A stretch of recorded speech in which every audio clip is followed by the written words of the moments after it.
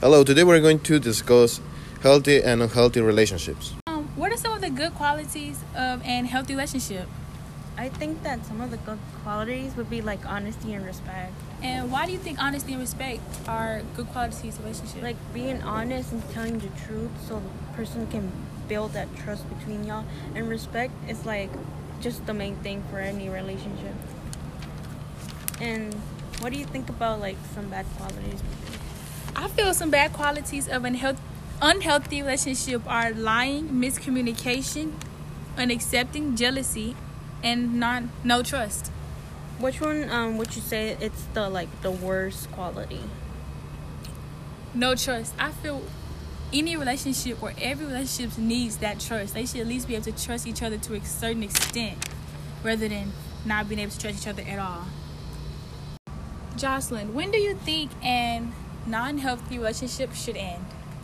I think that the first part to like end the relationship would be like accepting the fact that it's not working out and it's really unhealthy for you. So yeah, as soon as you like accept the consequences from the relationship and like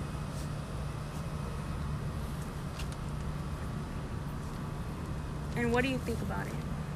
I feel that you should end a relationship once you realize it's not beneficial.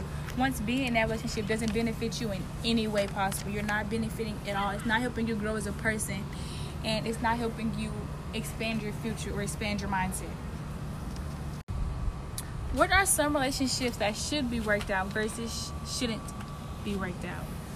I think that long friendships should be worked out just because you've been like friends forever. Like for example, if you met a person back in like kindergarten and y'all get into an argument when you're like a junior or something, I think that's just an obvious reason why you should work that friendship out. You don't want to lose that trust you've built all those years.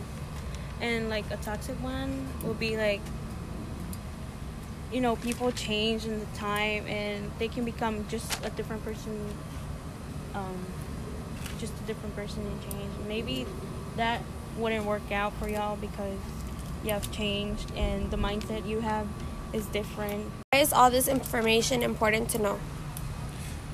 It is important to educate us about the value of respect and characteristics of healthy and unhealthy relationship before they start today.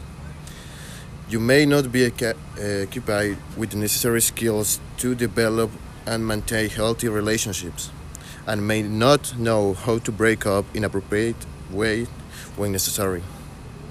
Maintaining open lines of communication may help them for healthy relationships and recognize the sign of unhealthy relationships, preventing the violence before it starts.